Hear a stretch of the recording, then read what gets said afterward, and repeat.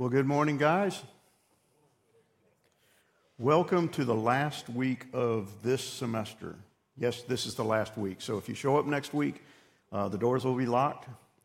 I will not be here, so you can have a quiet time out in the parking lot.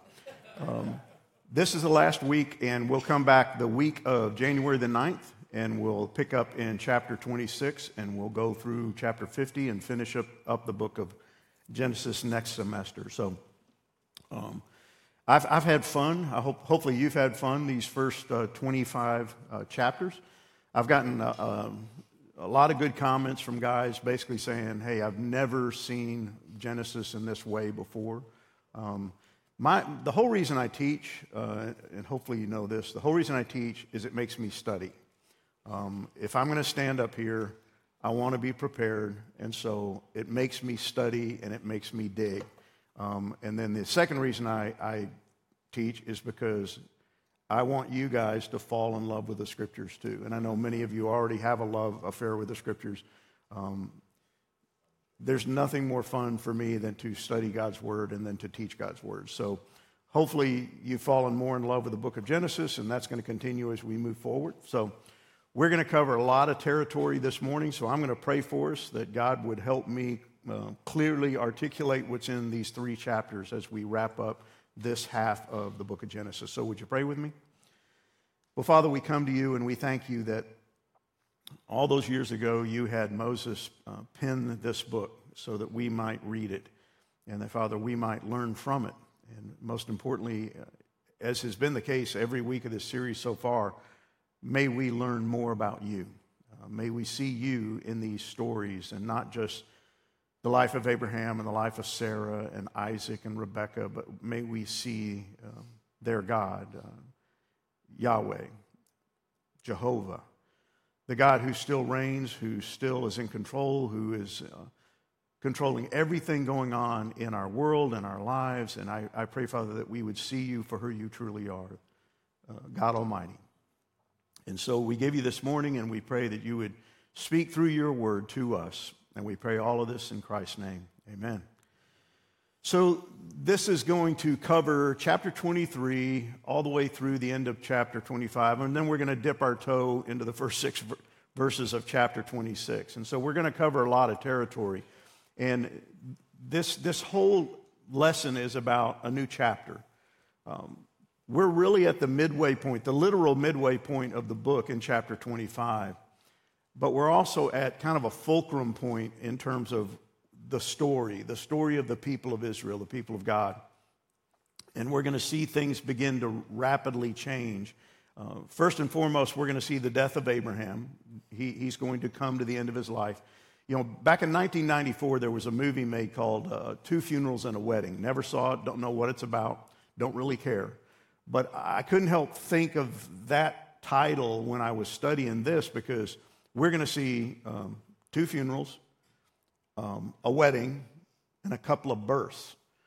There's a lot packed into these last 3 chapters, and it's really pretty compact.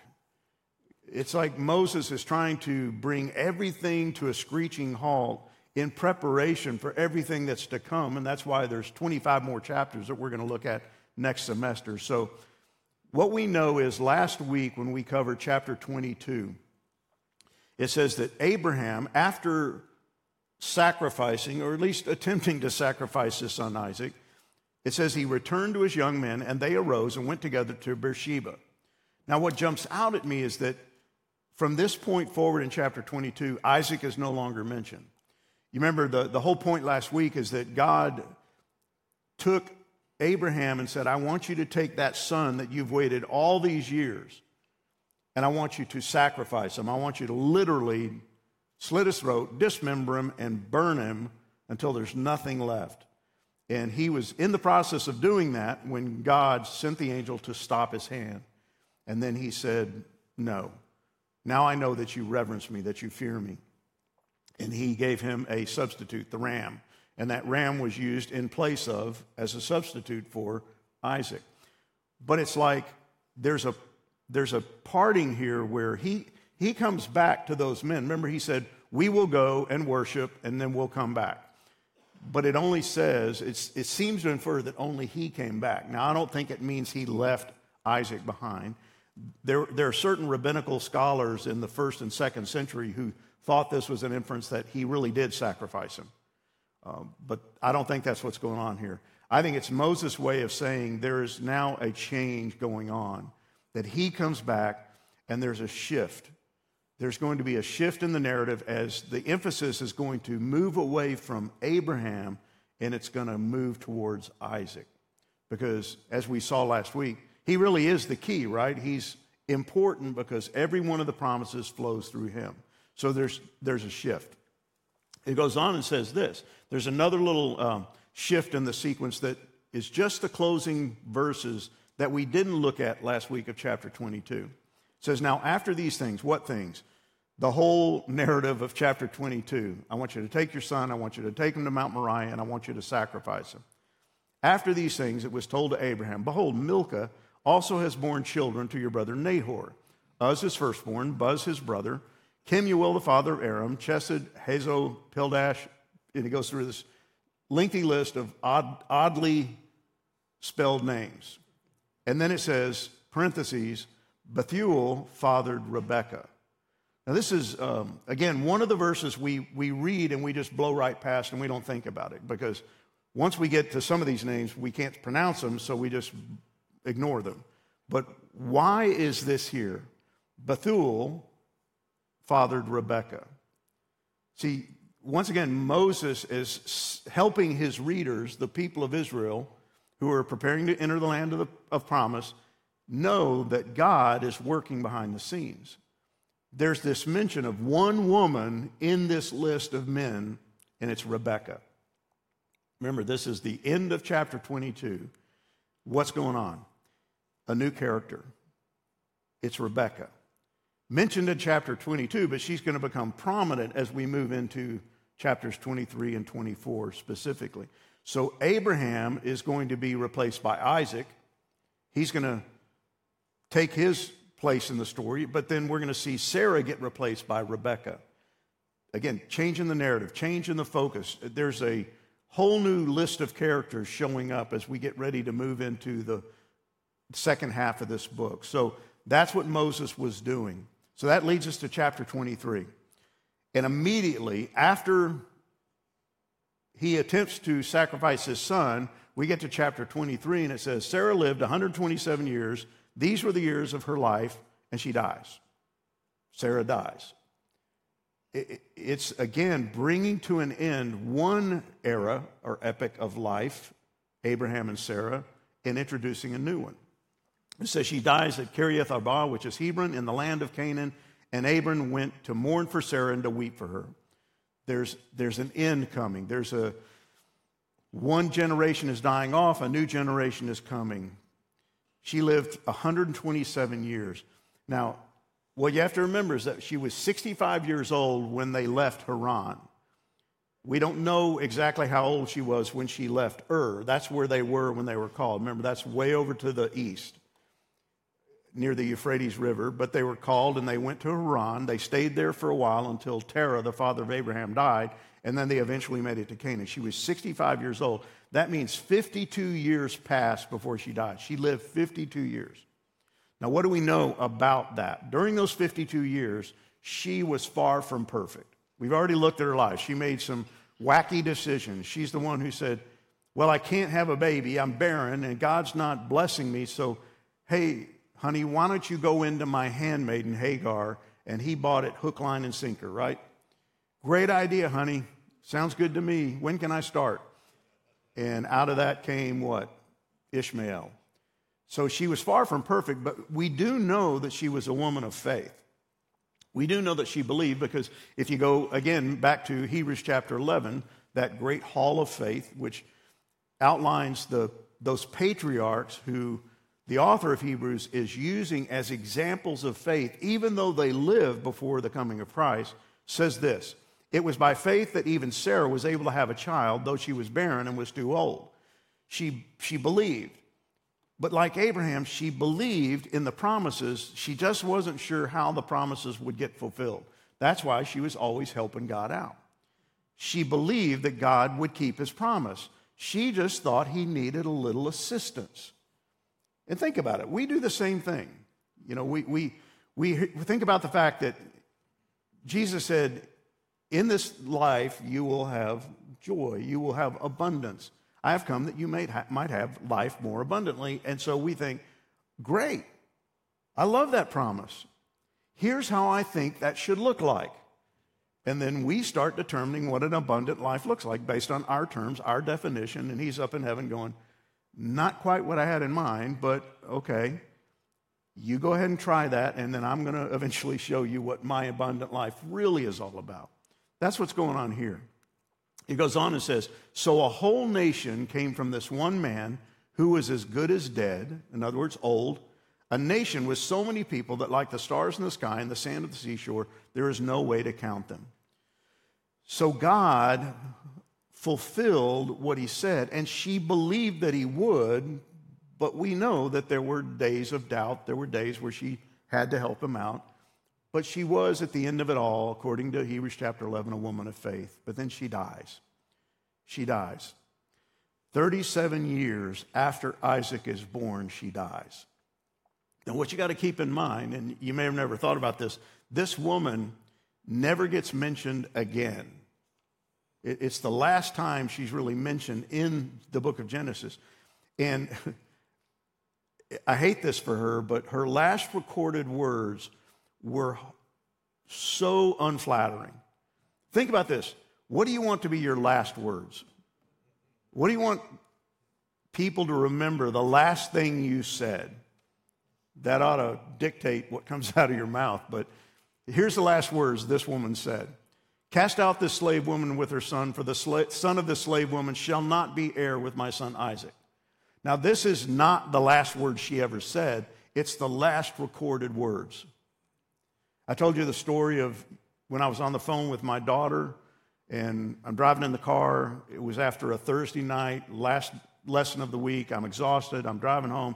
She calls. We're talking on the phone. I've got her on speakerphone, and she's having a really bad week, and I'm trying to encourage her, and I'm sharing scripture with her, and I even pulled up into the driveway, and I said, honey, I'm home.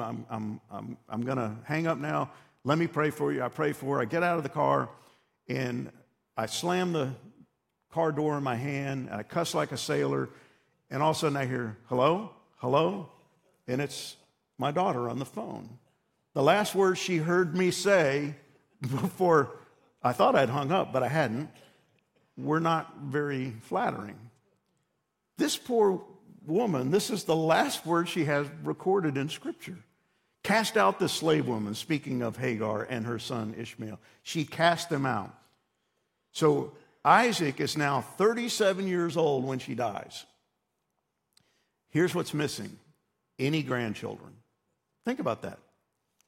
She's lived 37 years, all the way up to the ripe old age of 127, and she's not seen a single grandchild. What does every older woman want? Grandchildren, right? Grandchildren. I've had to encourage my wife over the years to just, no, don't say that. Don't ask your daughters, when are you going to have a kid? They don't need to have that question asked. They'll do it in their time, and we have 9 now, so they know how to work this out. But she's gone 37 years. Think about how much this woman has waited for all her life. Her whole life has been what?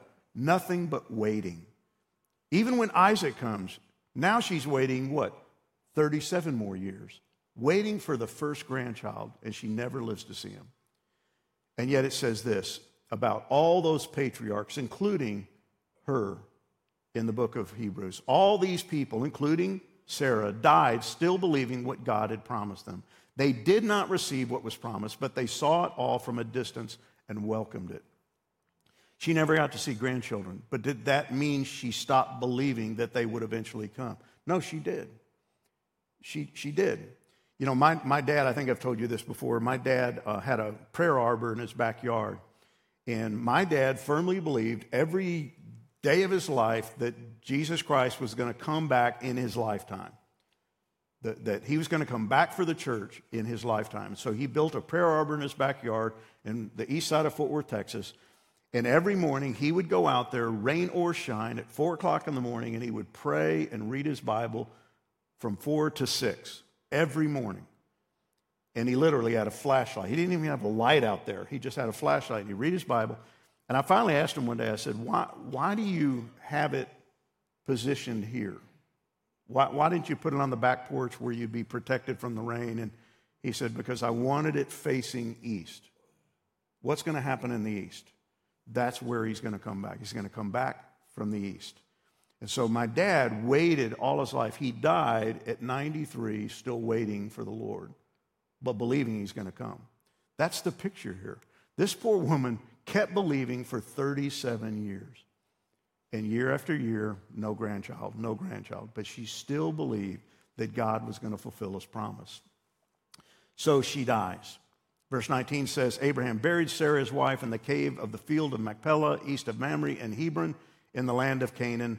The field and the cave that is in it were made over to Abraham as property for a burying place for the Hittites. Now, Moses goes into great detail about how this came about, how Abraham bought this piece of property, and we're not going to spend a whole lot of time there. You can go back and read it, but what he does is he knows he needs land to bury his wife, and so he begins a negotiation process with the Canaanites, or the Hittites basically, to buy a piece of land on which he can bury his wife. And it will be the only land he really owns. It's a burial plot. Remember, this is the guy whom God said, all of this land I'm giving to you as an inheritance, and he will never live in any of it. It's just a burial plot. And it's where he'll also get buried. And others will be buried there as well. It becomes a very significant place in Israel, but it's where he buries his wife. And we know later on in chapter 25, it's going to tell us about his death. Abraham lived for 175 years, and he dies at a ripe old age. Having lived a long and satisfying life, he breathed his last and joined his ancestors in death. So he dies. Sarah's died.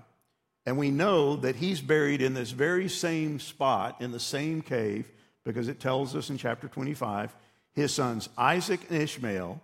It's interesting that Ishmael shows back up, right? He was cast out, but he shows back up for his dad's burial, which says a lot about what he thought about his dad, that he would show up. And they buried him in the cave of Machpelah, near Mamre, in the field of Ephron, son of Zohar, the Hittite. This was the field Abraham had purchased from the Hittites, and where he had buried his wife, Sarah. So he too is buried there. And it says this, after his death, God blessed his son Isaac. So you see that shift again, the shift in narrative, the shift in focus from Abraham to Isaac. And it says Isaac settled near Beer Lahai in the Negev, down in the southern part of Israel. So we're blowing past some information found in these chapters, but I'm trying to hit the high points. Sarah dies. Abraham dies. And then God begins to bless his son. Now, these chapters cover 4 decades, 40 years, 38 of which pass before Abraham dies. So from chapter 22 to the end of chapter 25, 4 decades are going to take place. And there's a whole lot of stuff that happens, right? We know that he's going to send for a bride for Isaac. We also know that he's going to remarry. I find this fascinating. This guy's old. He's way past 100. He dies at 120 or 175. So he's somewhere 150, 160. And it says he remarries. And he has 6 more kids. I mean, what this tells you is there was never a problem with this guy being able to have kids, right? He could bear kids. He sired Ishmael. He sires 6 more sons. It doesn't say anything about how many female children he had. So he was never the problem. He could produce offspring. But it wasn't the way God wanted it done. He wanted it to be through Sarah. Even after he bears these 6 sons, they are not part of the inheritance.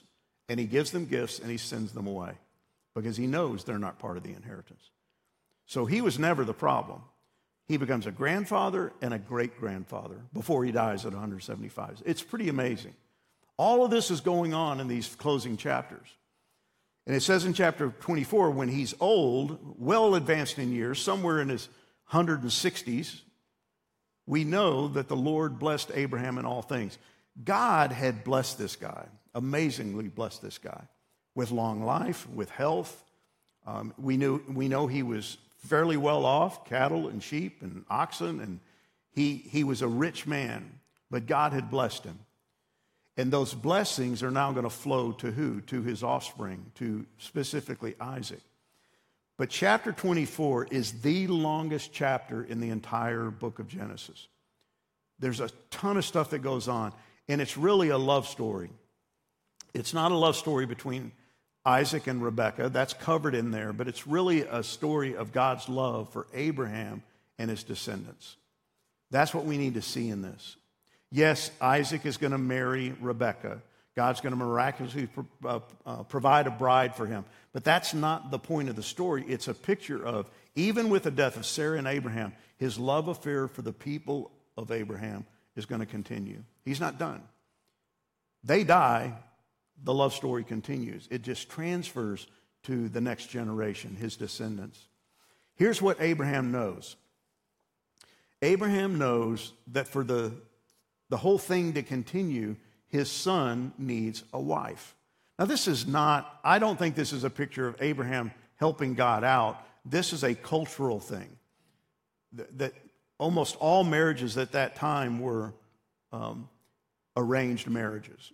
And he knows part of his job as a dad is to make sure his son finds a right mate so that the family line can continue. And so he goes into that process, and that's part of what chapter 24 covers, is Abraham finding a bride for Isaac. Now remember, where is he? He's living in the land of Canaan, and there's not a whole lot of Yahweh worshipers in Canaan. And so he doesn't want his son to marry a Canaanite, right? That would not be appropriate. He wants his son to marry someone who thinks like they think, who believes like they believe. And those women are not many in number, if at all. So he's going to have to come up with a different plan. So he sends his servant on a mission. And this is an incredible story. And I encourage you to go back and read it and just concentrate on what goes on in the story. We don't know who this servant is, but I want you to listen to what Abraham asked him to do. Chapter 24, verse 2, Abraham said to his servant, the oldest of his household, who he had put in charge of all that he had, put your hand under my thigh, that I may make you swear by the Lord, the God of heaven and the God of the earth, that you will not take a wife for my son from the daughters of the Canaanites. Don't let him marry a Canaanite. Why? Because the Canaanites don't worship Yahweh. He says, but go to my country and to my kindred and take a wife for my son Isaac. This is what this guy's told to do. I want you to go find a wife for my son. Now, we know he's old. He doesn't know how long he's going to live. And so he's going to send this servant, because he's too old to go, on this mission to find a wife for his son, never knowing if he's going to live long enough to see her. So this puts a whole lot of burden on this servant, right? And to make matters worse, he makes him swear an oath by placing his hand under my thigh. Now, there's a lot of debate, a lot of speculation about what this means. And I think it's fascinating. It's a little gross, because here's what I believe it means based on the context. It's an oath. It's a personal oath. It's an incredibly personal oath. It's an intimately personal oath, because here's what I believe is going on in this passage. The word in the Hebrew for thigh is yarek, and it can mean thigh, but it can also mean loins or your procreative parts. Now you gotta stop and think. What was the sign of the covenant? Circumcision, right? Which involves the procreative parts of the male. This is an incredible oath that he's asking this guy to swear, and I would hate to have been the servant, all right? I am so glad we don't do this anymore, because here's what's going on. Thigh is probably, undoubtedly, a euphemism for genitalia. Now, for you ladies who are watching this on video, and they are, excuse this portion, but I can't escape it. In light of the passages such as Genesis 46:26 and Exodus 1:5, where it refers to a man's children coming from his thigh. That makes no sense unless it means something like the man's procreative parts, the genitalia, right? So it's not him sticking his hand under his thigh. It's much more intimate than that. Well, this guy goes on and he says this, holding Abraham's membrum in his hand, and I hope I don't need to explain that to you. The servant promises to carry out Abraham's wishes, taking the membrum, now circumcised as a covenant sign. In other words, it's the most intimate part of his body, and it's an intimate sign of his relationship with God. Into his hand is a way of invoking the presence of God at this moment. Now, I don't think anybody else is in the tent. Nobody else is participating in this, but God sees it. So this oath that this guy is taking is with Abraham, very intimate, very personal, and before God Almighty. This would have been really difficult. I remember when my dad, in the later years of his life, I would go over once a week or twice a week, and I would help him shower. Nothing more humbling than to help your 92-year-old dad shower. You know, it's just, I never want to have to go through that again. I can't imagine this guy going to this 175-year-old man and holding his private parts and swearing an oath. Now, why is this important? Because it's more than just an oath. I think this idea of it tying back to the circumcision, that Abraham belongs to God, I don't think this servant was necessarily a Yahweh worshiper. Even though he talks to Yahweh, he could have been an Egyptian, he could have been a pagan, we don't know. The scriptures don't tell us. But he knows that this God of Yahweh, of Abraham, Yahweh, is a pretty powerful God. He's seen him do pretty amazing things. Remember, it says he's the oldest servant he has. He's been with this guy a long time. So he's making a commitment. And here's what he has to commit to. See to it that you do not take my son back there. Don't take him to Ur or to Haran. Don't take him back to Mesopotamia. You go and get a bride, because if he leaves, he may never come back. And if he leaves, what's the problem? All the promises have to happen here. That's why he's sending a servant. Notice he doesn't send Isaac. He sends a servant in place of Isaac. He says, the Lord, the God of heaven, who took me from my father's house and from the land of my kindred, and who spoke to me and swore to me, to your offspring I will give this land. He will send his angel before you, and you shall take a wife for my son from there. In other words, he's saying, don't take him with you. He doesn't get to choose, because I don't want him leaving here, because he may never come back. So you go, and God will send his angel before you. Now, how does he know that? It's again a picture of his belief. He believes that God is going to keep this thing going. And in order for it to keep going, Isaac has to have what? A wife. You don't get any offspring without a wife. It's impossible. And so he puts all of the burden on this man, but he says, his angel will go before you. And then he gives him a way out. Not a way out, but a kind of an exclusion. He says, if the woman is not willing to follow you, then you will be free from this oath of mine. Only you must not take my son back there. He says it a second time. Do not take Isaac out of Canaan, because Canaan is the land of promise. That's huge. So the servant put his hand under the thigh of Abraham, his master, and swore to him concerning this matter. Then he takes 10 of his camels, departs, takes all sorts of choice gifts from his master. He arose and went to Mesopotamia, to the city of Nahor. Now, where's he going? We know that he came originally from Ur, which is way over in the east, but we also know that he went to Haran, a place up further in the north, still part of Mesopotamia. This is where the servant is going. He's going up to Nahor. Now, Nahor is the name of Abraham's brother, and that's how this region became known among the people of Israel. But it's also called Haran. This is where he's going. It's probably about 400 miles. It's a long journey. It's going to take months to get there. He doesn't know how long it's going to take this guy to find a bride, but we do know this. It's where he came from. It's Ur. Here's what it says in Genesis chapter 11. Now, these are the generations of Terah, the father of Abraham. He fathered Abraham, Nahor, and Haran. Haran fathered Lot. Then Haran died in the presence of his father Terah in the land of his kindred in Ur.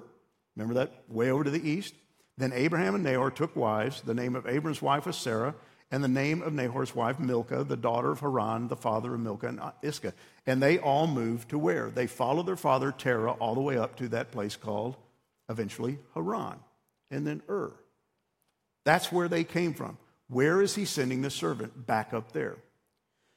Now, chapter 24 goes into great detail about all the stuff that happens in him finding the bride. But it's amazing if you look at it through this particular lens. Look at it through the sovereignty of God. One of the things that we don't do enough of, I think, as modern-day believers, is we don't see the hand of God in everything that happens in our life.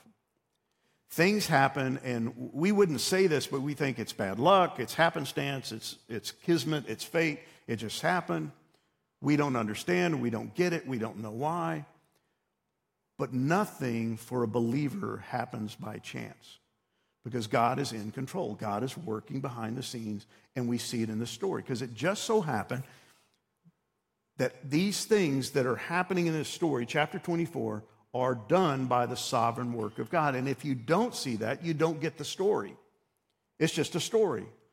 But it's a picture of the hand of God. Why is God having Moses write this for the people of Israel who are getting ready to go into the land?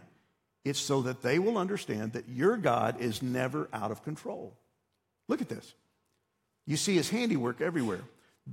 God guides this guy all the way up to Haran, protects him, helps him get there. He eventually does. We don't know how long it takes. And he ends up at this well at just the right time. Now, you got to think about this. How many wells are there in Haran? I have no idea. But there's not just one.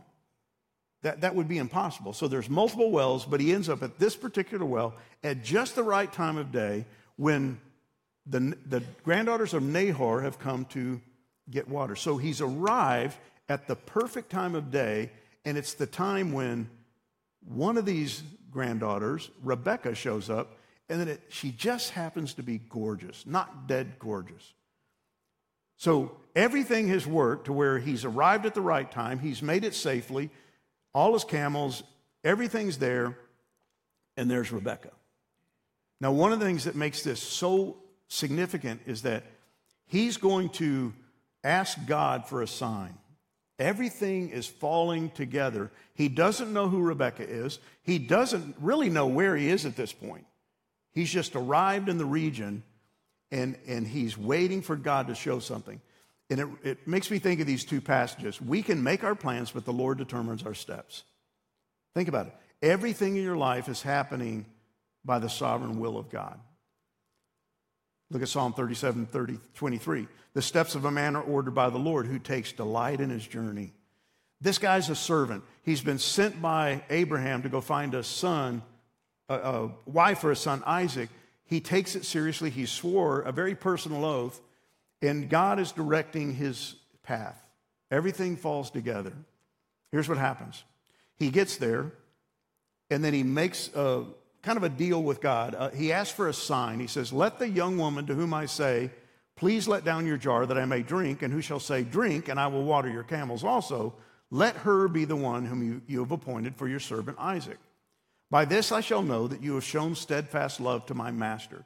So this servant, who may or may not be a Yahweh worshiper, is calling on the God of his master, and he says, hey, here's the deal.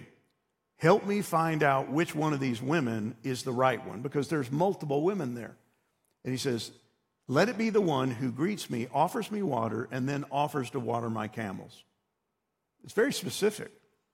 And again, this guy, we don't know that he's ever done anything like this before, but he's asking God for a sign. And it says, before he had finished speaking, behold, Rebecca. Rebecca shows up, who was born to Bethuel, the son of Milcah. Remember the last verses of chapter 22? That little parentheses? Bethuel fathered Rebecca. Here's how it's all coming together. She's the daughter of, or the granddaughter of Nahor, the brother of Abraham. And she's very attractive in appearance. And she's a maiden whom no man had known. In other words, she's a virgin. She's never been married. It's perfect. Everything's coming together. And what does she do? She does exactly what the servant asked. She offers him water, and then she offers to water his camels. And that's the sign. So what jumps out at this whole story is that he asked for a sign, and what does God do? He gives him a sign. He graciously says, okay, you want to know the right one? Here she is. And she just happens to be gorgeous. God's kind of gracious that way, right? Every guy in this room, if you're honest, will say that the greatest example of God's grace in your life is your wife, right? I do not deserve my wife. I'm surprised she said yes. She said no pretty frequently before then, but she finally said yes, and that's the grace of God. And she's been the grace of God in my life ever since. And that's true in this story. Rebekah is very clearly the answer. She's the one. He's traveled 400 plus miles, and God has shown him. And then look at what he does. He gives God credit.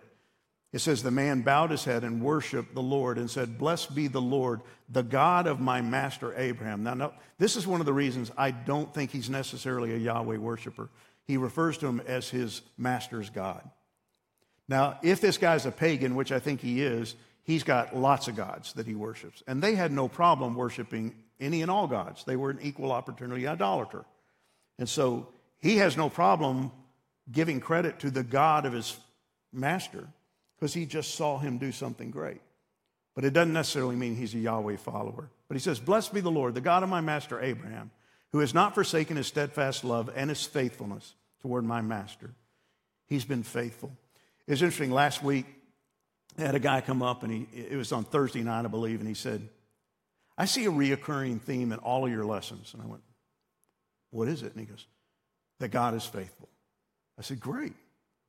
I don't know that I'm trying to put that in there, but if you see that, I'm glad you see that, because guess what? That's what this whole book is about, the faithfulness of God. God is faithful. And even this servant saw the faithfulness of God, doing for Abraham what he needed to have done, find a wife for his son. So what is Moses doing? He's setting up the stage for all that's to come, because we know the servant comes home. He brings Rebekah with him, and there's a lot of things in the chapter 24 that we're not going to look at, but he brings her back, and they get married. There's that wedding. We've had 2 funerals, and now we have a wedding. And then this is what begins the next phase, which is going to lead into the last 25 chapters of the book. It's all part of God's plan. And what I think is fascinating is that you're going to see a case of deja vu. Haven't we been here before? Hasn't this happened before? Because what immediately happens is Rebekah proves to be barren. And I read that and I go, okay, God, what is up with you and barrenness? Why do you do things the way you do things? See, you have to believe if he is sovereign, this is all part of the sovereign plan, right? He chose Sarah to be barren. He's now chosen Rebekah because she proves to be barren. And Isaac, according to the passage, is going to pray 20 years before she has a child. And I guarantee 99.9% of us in the room never knew that about this story. She's going to wait 20 years before she ever has a child. Who else is going to wait? Well, Abraham's going to live at least 15 years before he dies, after the birth of this child, or before the birth of this child, I mean. So he's going to wait. Sarah had waited and died without seeing the grandchild. They're going to pray for 20 years, and God is once again delaying the promise. Why? I don't know. I can't answer that question. I don't know why there's the delay. I don't know why God has chosen for this woman to be barren just like Sarah, but God has a plan. And here's what happens in the meantime. Abraham is able to go on and father 6 more sons by a woman named Keturah. He gets married, has 6 more sons. He's having kids. Ishmael goes on and fathers 12 sons. He's having kids. Who's not having kids? Isaac. Why is that important? Because if Isaac doesn't have kids, what happens to all the promises? Nothing. There's no fulfillment of the promises. He's still waiting for an heir. Why the delay? I don't know. I don't know God's ways. I don't understand why he does. But Isaac prays and prays, and he waits and he waits and he watches for 20 years, waiting for God to do what needs to be done. And it tells us in verse 21, the Lord granted his prayer, and Rebekah, his wife, conceived.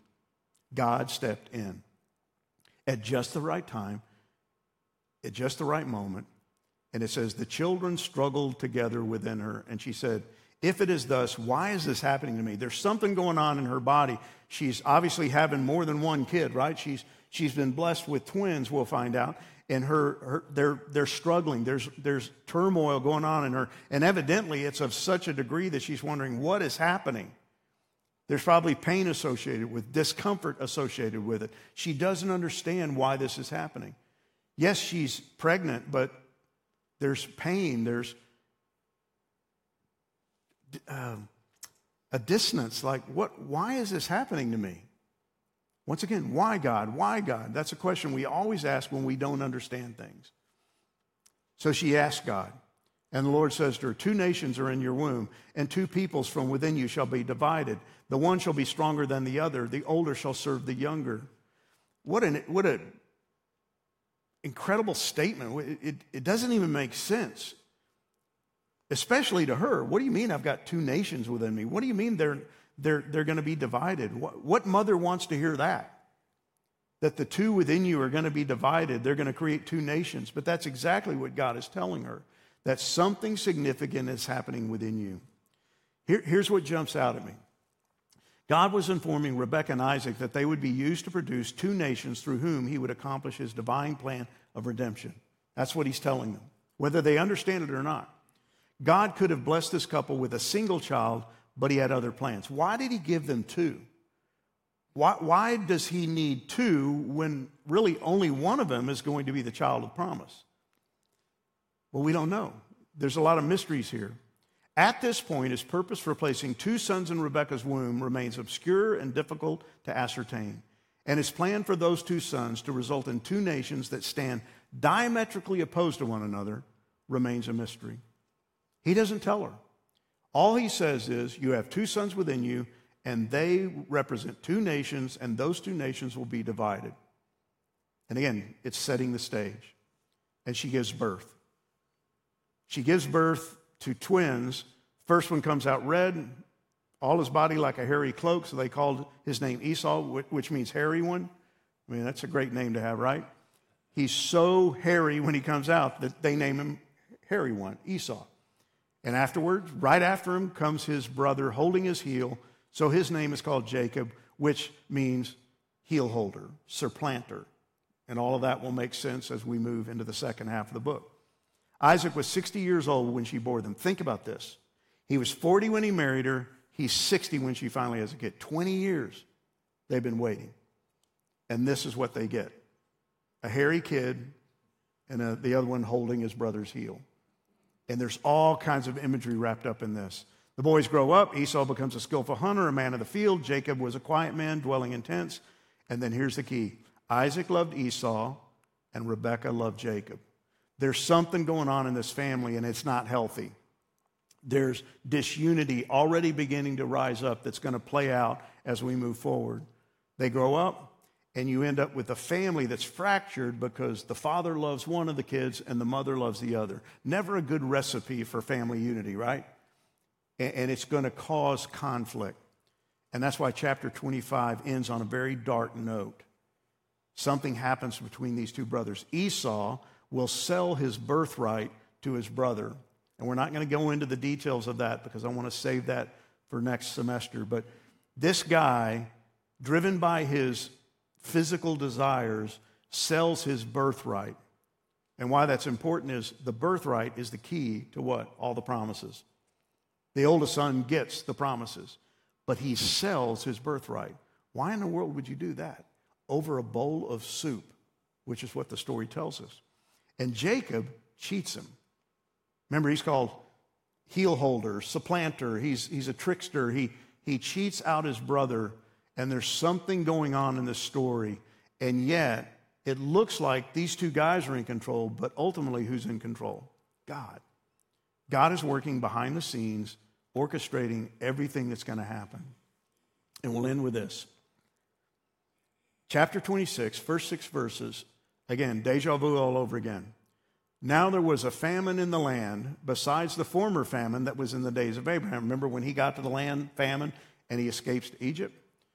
Well, God's going to put a stop to anything like that happening. He says, Isaac went to Gerar to Abimelech, the king of the Philistines, ostensibly for food. And the Lord God appeared to him and said, do not go down to Egypt, but dwell in the land of which I shall tell you. Sojourn in this land, and I will be with you and will bless you, for to you and to your offspring I will give all these lands. Here's the promises being reiterated once again to who? To Isaac. What's going on? A famine. Exactly like what happened to his father. But he says, I will multiply your offspring as the stars of heaven, and I will give to your offspring all of these lands, and in your offspring all the nations of the earth shall be blessed. Why? Because Abraham obeyed my voice and kept my charge, my commandments, my statutes, and my law. This is how the first half of the book ends. He's saying, another famine. You could run, you could flee, you could seek help elsewhere, but trust me because I am going to do everything I said I would do. So as we wrap up this half of the series, here's what I want you to think about as you talk around your tables. First of all, how do a fractured family and a devastating famine reveal God's sovereignty? Think about that. All these promises, everything that God has said, you got two brothers who can't get along, a dad who loves one of them, a mother who loves the other, and then there's a famine. How does any of this reveal the sovereignty of God? And how could it be part of his plan? Think about it. When bad things happen in your life, it's really hard to imagine that being a part of God's plan. Bad things are happening, seemingly bad things. How is that part of his plan? Secondly, why would God provide Rebekah with 2 sons, but then warn her that they would never get along? What kind of blessing is that? What purpose could he have for that blessing/curse? What could be foreshadowed of what's to come? And you're going to have to kind of think ahead in the story. Then finally, why is it unwise to judge God's character based on the state of our circumstances? How are we guilty of doing so? And I'll give you a perfect example. Last week, my check engine light comes on, and I take it into my normal mechanic, and he runs a diagnostic. And he goes, it's something to do with your camshaft. I have a Mini Cooper. He goes, we don't really do that kind of work on Mini Coopers, so I have to take it into the dealership, which I never take my car into the dealership. I get a call late Friday, and they said, it's your camshaft, and it's going to have to be replaced with all the sensors, and it's $4,300. And I just sank like a rock. I was like, oh, God, what are you doing? Why this? Why now? Why are you doing this to me? That's exactly what goes through my brain. I was depressed all weekend. And then Sunday, I did the pastoral prayer at church. First hour, at the end of the service, a man and his wife come up to me, about my age, and he's got stage 4 renal cancer. And he's asking me to pray over them because he doesn't know how much longer he's going to live. And it's like God said, so what about your car? Is that really that important in the grand scheme of things? Second hour, I do the pastoral prayer. At the end of the service, a young man comes up, covered in tattoos, shaved head, just yellow teeth, screaming drug addict. I mean, everything about him. And he walks up to me, tears in his eyes. He goes, every word of that message was for me. And he said, I need help. I said, what do you need help with? He goes, I'm a drug addict, and I've been one for 15 years, and I don't know how to escape it. And I thought, what about that car? What about $4,300? See, God is at work. Whether you like it or not, whether you recognize it or not, he's at work. So how do we do the same thing? Let me pray for you. Father, I thank you for these guys. I really do. And I pray that as they talk around these tables, that they would be open and honest with one another. Lord, we really don't trust you, and sometimes we judge your character based on circumstances. If things are great, you're a wonderful God. If things are not great, all bets are off. And we begin to question your goodness, your power, your love. Lord, would we see you for who you really are? Regardless of what is happening in our lives, you are in control. And we're going to see that over and over again as we begin the study back up. So bless these discussions. And Father, we pray that you would show yourself to us even today, that you are sovereign over all. And we pray this in Christ's name. Amen.